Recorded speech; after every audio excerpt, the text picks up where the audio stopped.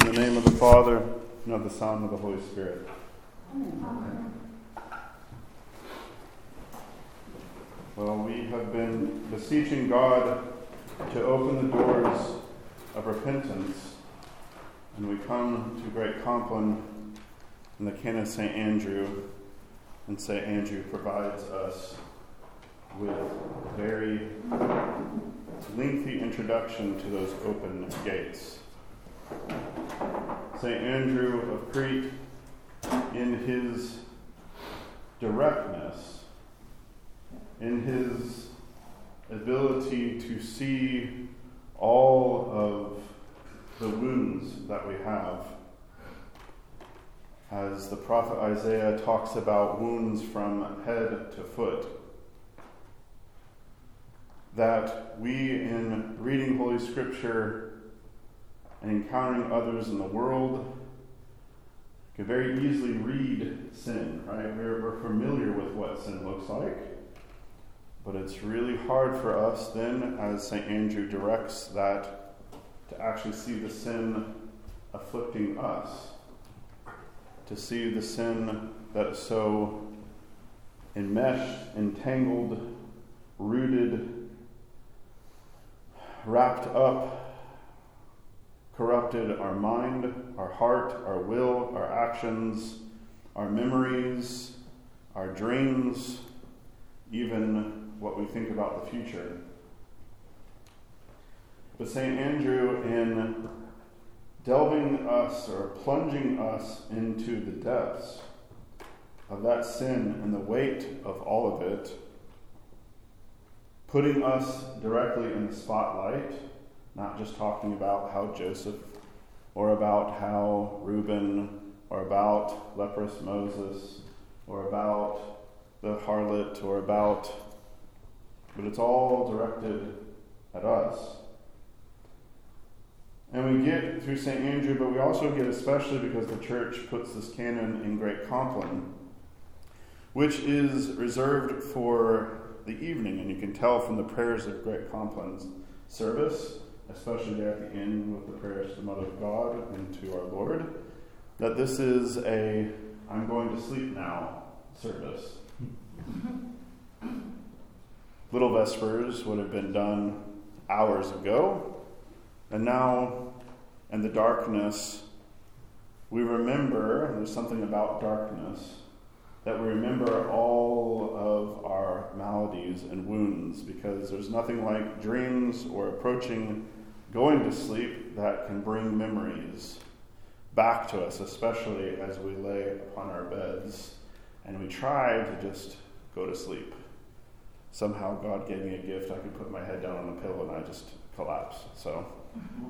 But I remember times before, as we heard in the prayer to our Lord, of anxiety, of distress, of the feelings of guilt, and all of that just wafts over us. St. Andrew and the church does not just kind of just plunge us down there and just say, okay, stay there. He constantly raises us up.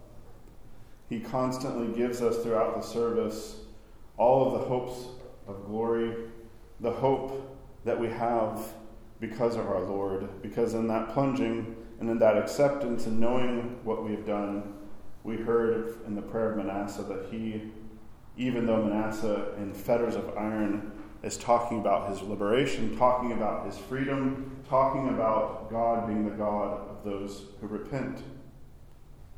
That repentance is the path home for us, and the church starts us off on a very strong note this week. According to the Typicon, you may not know, but this week, if you were in a monastery, you would not have eaten anything today. You would not eat anything tomorrow. You would not eat anything Wednesday until pre-sanctified liturgy. And then after that, you might get some nuts and bread. Because the church has Clean Week, be a clean as in it's, let's get down to business. We're going to start off Lent with a great kick, and we're going to go right for it, to the depths of it.